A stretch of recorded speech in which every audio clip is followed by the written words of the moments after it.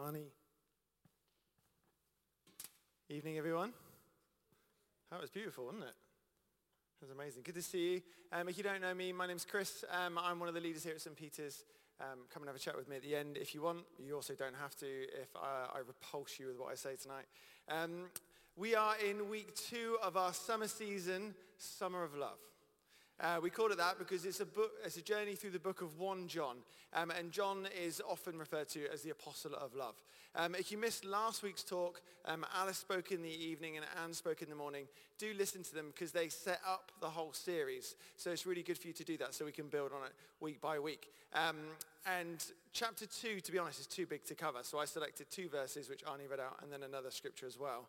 So I've been praying and asking God this week, like out of that huge chapter, what do you want me to talk about? So I'm going to hone in on those 2 verses shortly. But before I get onto that, did you know that next week is going to be 30 degrees again? Are we all fed up with the heat yet? I am absolutely done. My dad's side of the family are Irish. We're not very good in the heat. There's some Irish guys in the house tonight now. I know you are. Yeah, I can't deal with it. I'm done. I want winter. I want duvets. I want roast dinners again. Dwayne's shaking his finger because you actually have a woolly jumper with you now. Just in case. There we go. How many of you guys love going to the beach when it's hot? Hands up. In the UK? Not so much? Oh, you do? Oh, masochists. Any bodyboarders here? Anyone do bodyboarding? 1 or 2? The first time I went bodyboarding was the last time I went bodyboarding. Imagine this, I'm 6 years old. My sister's 2 years older than me. She's 16. She was the arm wrestling champion in her class. She was a strong girl. She was also one of those older siblings who was really resentful that she wasn't an only child. Anyway, I remember being on the beach in Cornwall, and my sister, she's a great swimmer, and she's in the sea with a bodyboard, and she's nailing it. She is brave and confident. I was none of those things. She's shouting and she's hollering and she's whooping. She's having a great time riding the waves. And I'm stood there probably about waist deep thinking, that looks fun, but there's absolutely no way I'm going to get in that freezing cold. Then bang, she smashes straight into me, wallop. And I end up in what can only be described as some sort of death roll. And I'm caught under the water. Who knows where the bodyboard's gone? Nobody cares. I know where my sister is. She sat on my head. She sat on my head and I am completely submerged underwater. Her little, freckly, sweet brother, that's me by the way, totally submerged underwater, and apparently she doesn't realize that she's keeping me totally submerged. I'm in shock. I'm not surprised because she's been looking for an opportunity to become the favorite kid again. But I am in shock and I'm underwater, and for a moment I can't do anything because I'm pinned under the water. But at some point my brain is like, you've got to get out of here. So I try to get out, but I can't. I'm pinned under the water.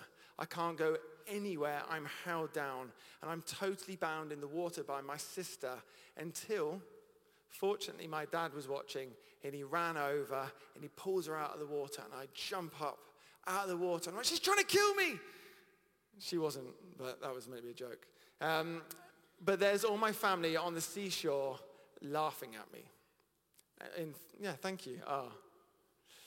To be bound means to be held under the power of something. Even when we want to get up and we want to get out, we can't.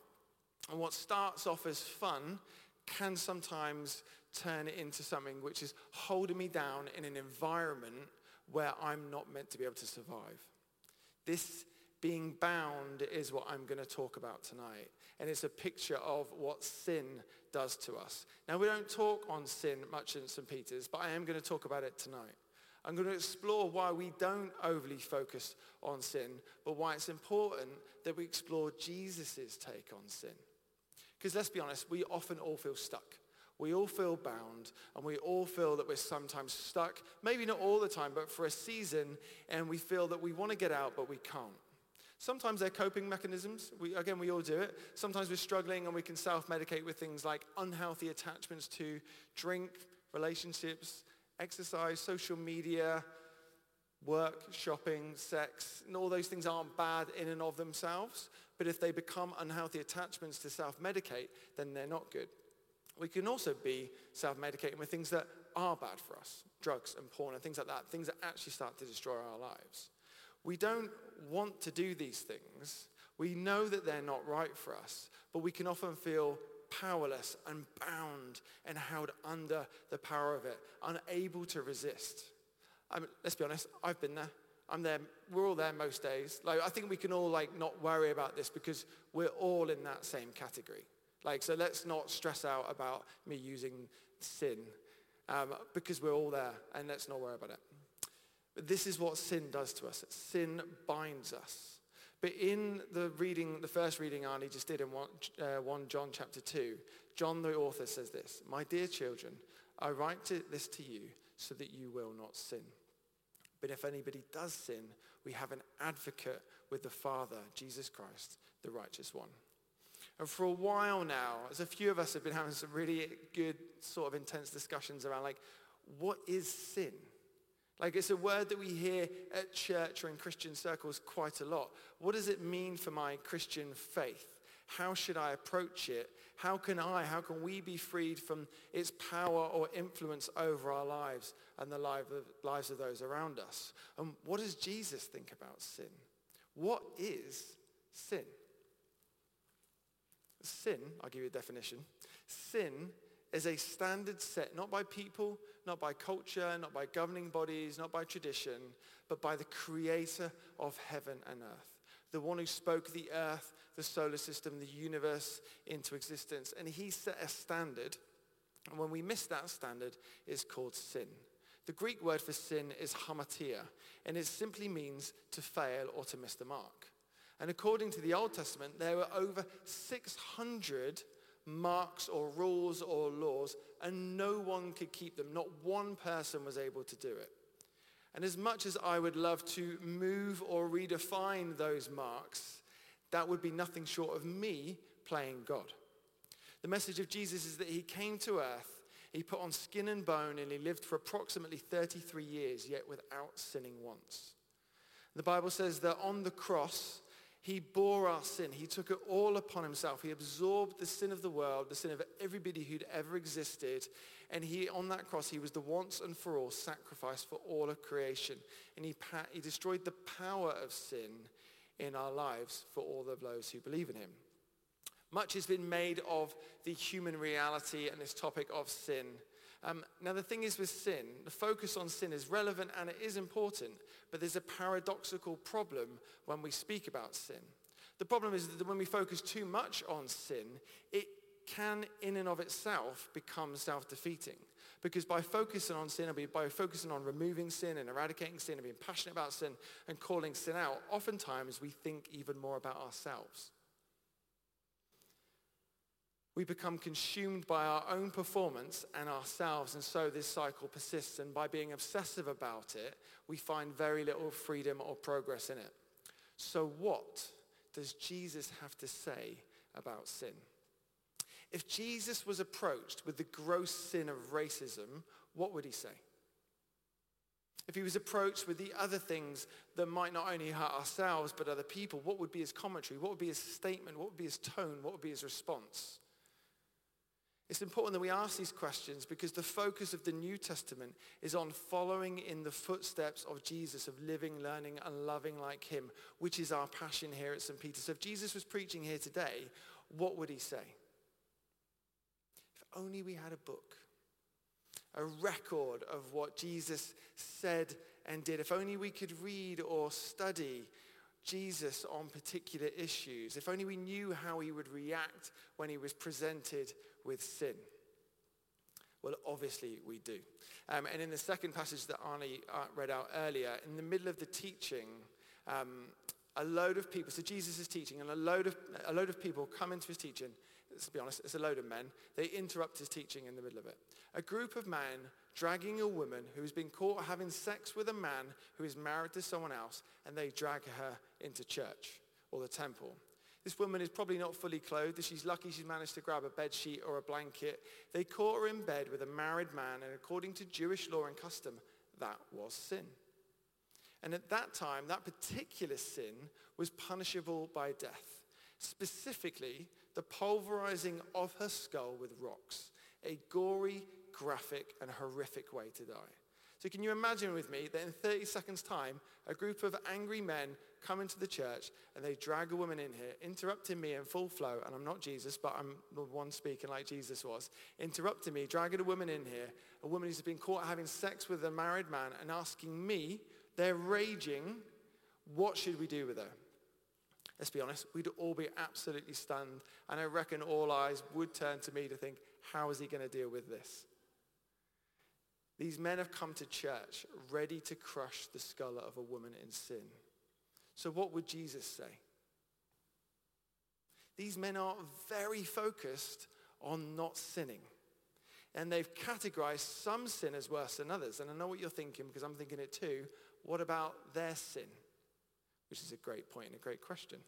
Clearly, these men have decided that their sin is not as bad as her sin, because her sin is a sex sin. Her sin is visible. Her sin is obvious to everyone. And before this, in Matthew chapter 5, one of Jesus' most famous sermons, the Sermon on the Mount, Jesus takes this a step further. He said, in the law, if you have sex with someone else who's married to someone else, that's a sin. But I tell you, if you even look at somebody with lust in your eyes, then that's adultery or that's immoral. The crowd is stunned.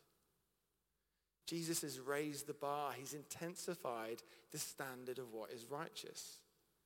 So what will Jesus say now that he's faced with this woman whose head is most likely bowed in complete and utter humiliation, in shame and fear for her life, which, if we be honest, that was the intention of that group of men, who are passionate about rules and regulations. And they've come with every intention of killing this woman. And also we read it later on in the text, they've come tooled up, like they're ready to go. They've got rocks in their hands ready to kill her.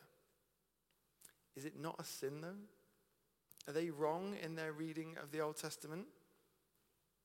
Well, it was in fact a sin. So what will Jesus say?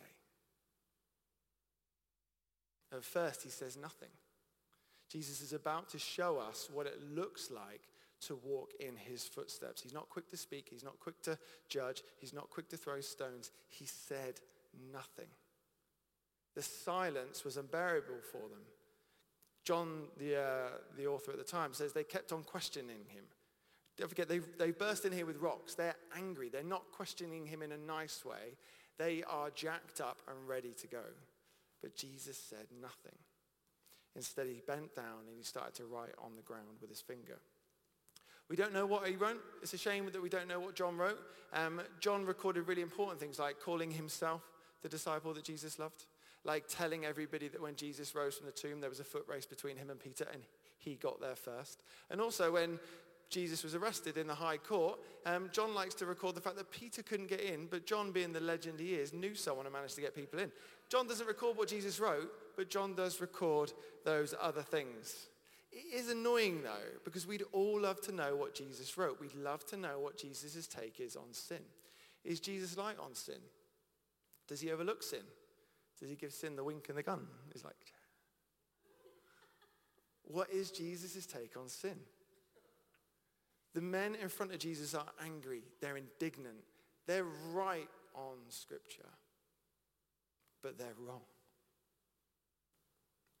I find it hugely challenging that we can be so right and convinced of our rightness, but also so utterly wrong.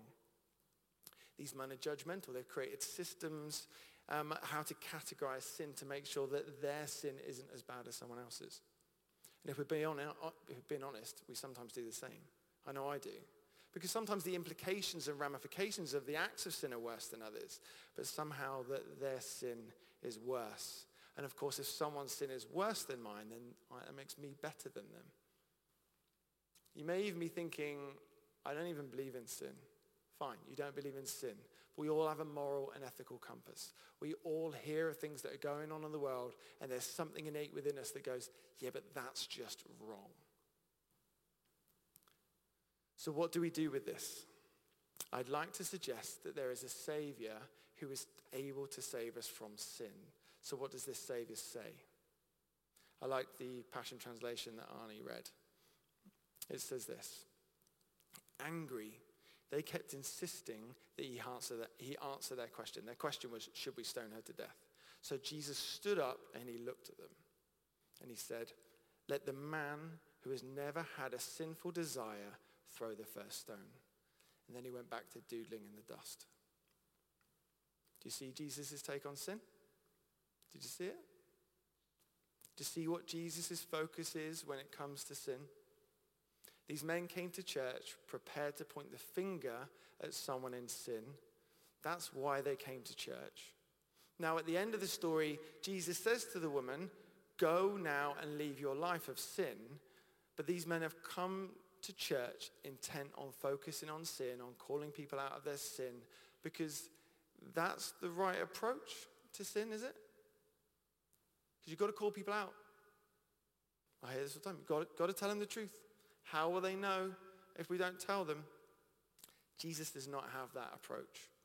He does not have the same approach as the religious leaders on sin, who think that we're freed from sin by focusing on it, by calling it out, by obsessing over it, by ostracizing people, by shaming people, by killing people, by creating a hierarchy of sin. That hierarchy of sin, in simple language, is a system of religion. Religion is an unhealthy obsession with sin, traditions, categories, elitism, exclusivity, and hierarchy. It is using scripture to elevate ourselves over other people. But what does Jesus say on sin? Did you see it? I'll read the line again. "Let's have the man who has never had a sinful desire throw the first stone." Do you see it? Could this statement alone cause the men to drop their rocks and slowly, quietly exit the scene, even according to the law that they were right about? They were not of the spirit and of the heart and of the approach of Jesus.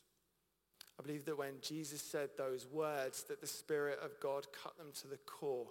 It went right to their heart. Later in the book of John, Jesus says, "The words I have spoken to you are spirit and they are life."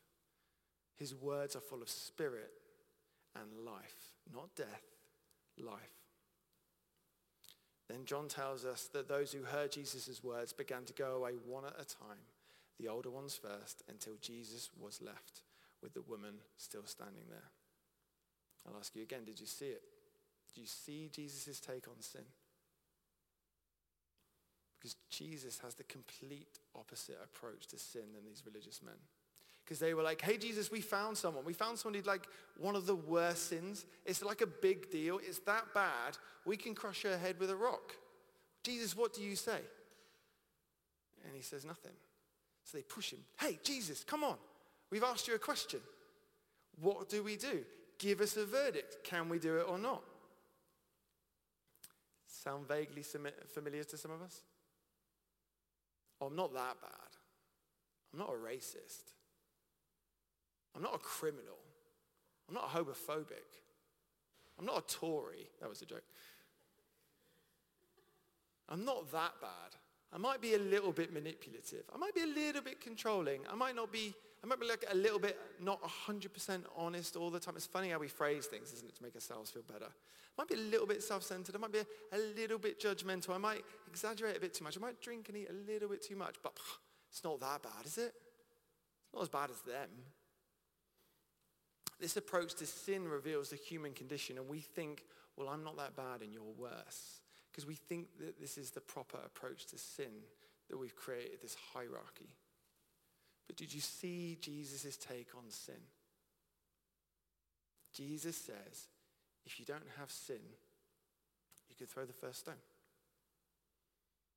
The religious leaders are focused on who has sin. Jesus is focused on who doesn't have sin. I'm not saying that Jesus didn't take sin seriously, that he doesn't ignore it. In fact, he took it so seriously that he became sin on our behalf. He consumed all of our sins in himself. He died. And our verse for tonight says, "He's the atoning sacrifice for all our sins, and not only for ours, but the sins of the whole world." Jesus' focus is on those who don't have sin. All of a sudden, we are left with a very small group. It's not really even a group, is it? It's one person. It's the one person saying, let's do this. Whoever doesn't have sin, you go first. Those men, they knew they had sin. That's all he said. They knew they had sin. I'd like to suggest we all know it. We all know that we've got sin. We all know that we hurt people. We all know that we're not all honest all the time, that we can be selfish and proud. I have to ask God multiple times a day for forgiveness. Every single day. We all do. These men knew they had sin, but when they came into the presence of Jesus and he spoke, they were convicted to their core. I actually can't believe they didn't respond with the question of who doesn't have sin? Who doesn't have sin? Isn't that the question begging to be asked? Who doesn't have sin? That is the question, and that is the focus. And the answer to that question is Jesus. He has no sin. Here's a little insight about the Christian faith, and probably most of my talks. It's all about Jesus. It's the answer to everything for me. Now, Jesus is saying that the only person who can throw rocks, the only person without sin, in fact, he didn't have a sinful desire. The Bible says he was tempted to sin, which basically means like if, I don't know, Brandon, he's a healthy guy, but if I was going to tempt you with a cake, I'm tempting you. That's not your fault. So he was tempted to sin, but he had no sinful desire within him. I mean, that's amazing. He was the one person. Jesus is the answer. It can be really easy to see sin everywhere else and to point the finger at other people and to miss the point that the Bible tells us all have sinned and fallen short of God's perfect standard. But you see what the story is all about. It's about the one person who is without sin, who can cast a stone, and the good news is that he won't. The Bible says that they dropped their rocks and they walked away. And the woman's standing there now. Her head probably bowed low. She had sinned. She had done wrong. They were right. And Jesus is still doodling in the dust. It's all very quiet. And he stands up and he looks at her in the eyes and does what only Jesus can do.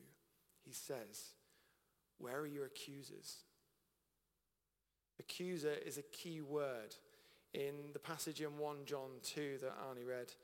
It says, "But if anybody does sin, we have an advocate with the Father, Jesus Christ." The word advocate is the counterpoint. It's the exact opposite in the Jewish tradition and language as the word accuser. Jesus calls the devil the accuser in Scripture. And actually, throughout Scripture, we see that the devil stands before God accusing us of being sinful sinners.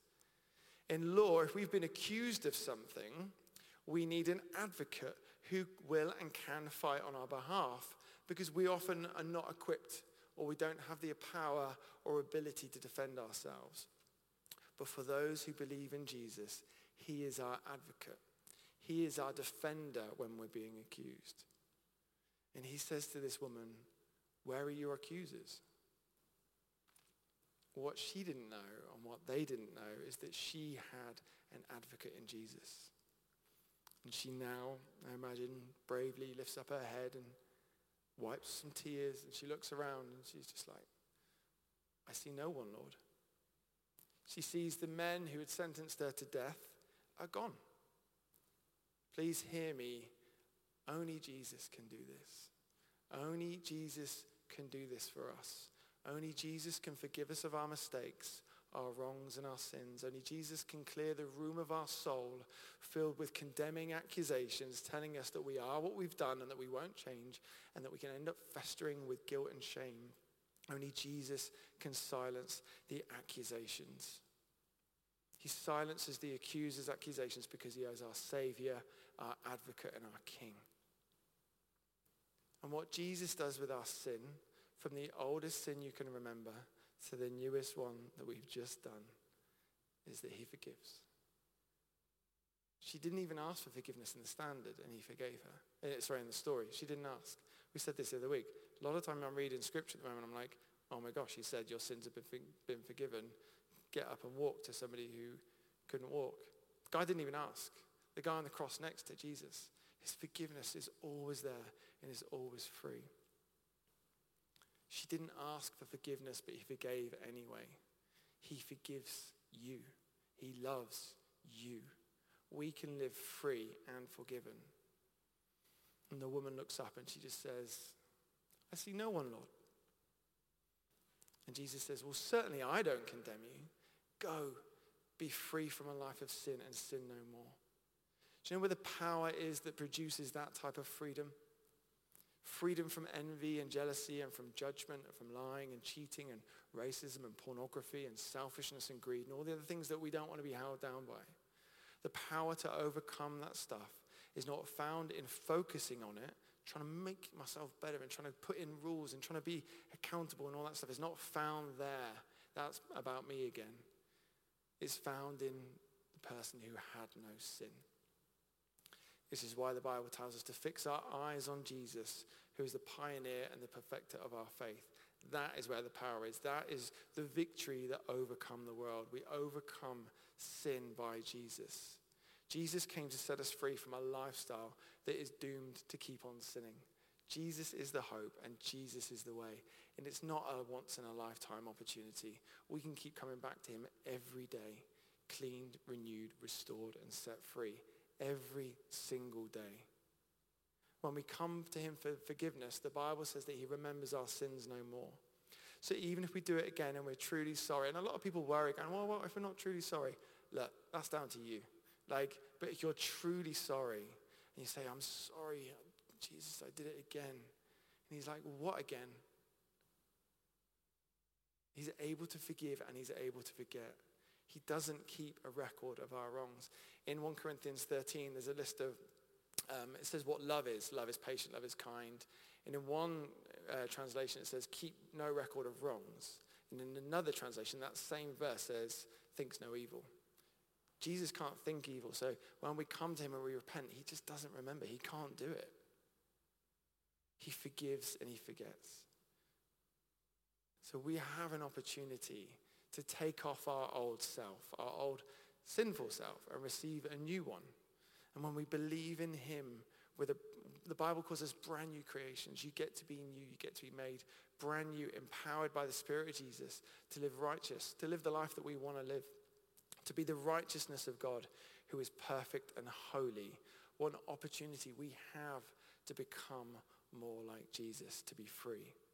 All we have to do in the midst of our shame is to come to him and allow his words to penetrate our heart and to change us from the inside out.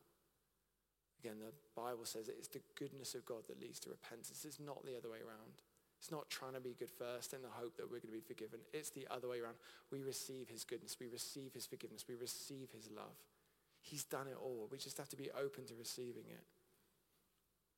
He is so good, and he's looking at each one of us now, and he's saying, I certainly don't condemn you either. Go and be free from a life of sin. Jesus is and always will be more than enough.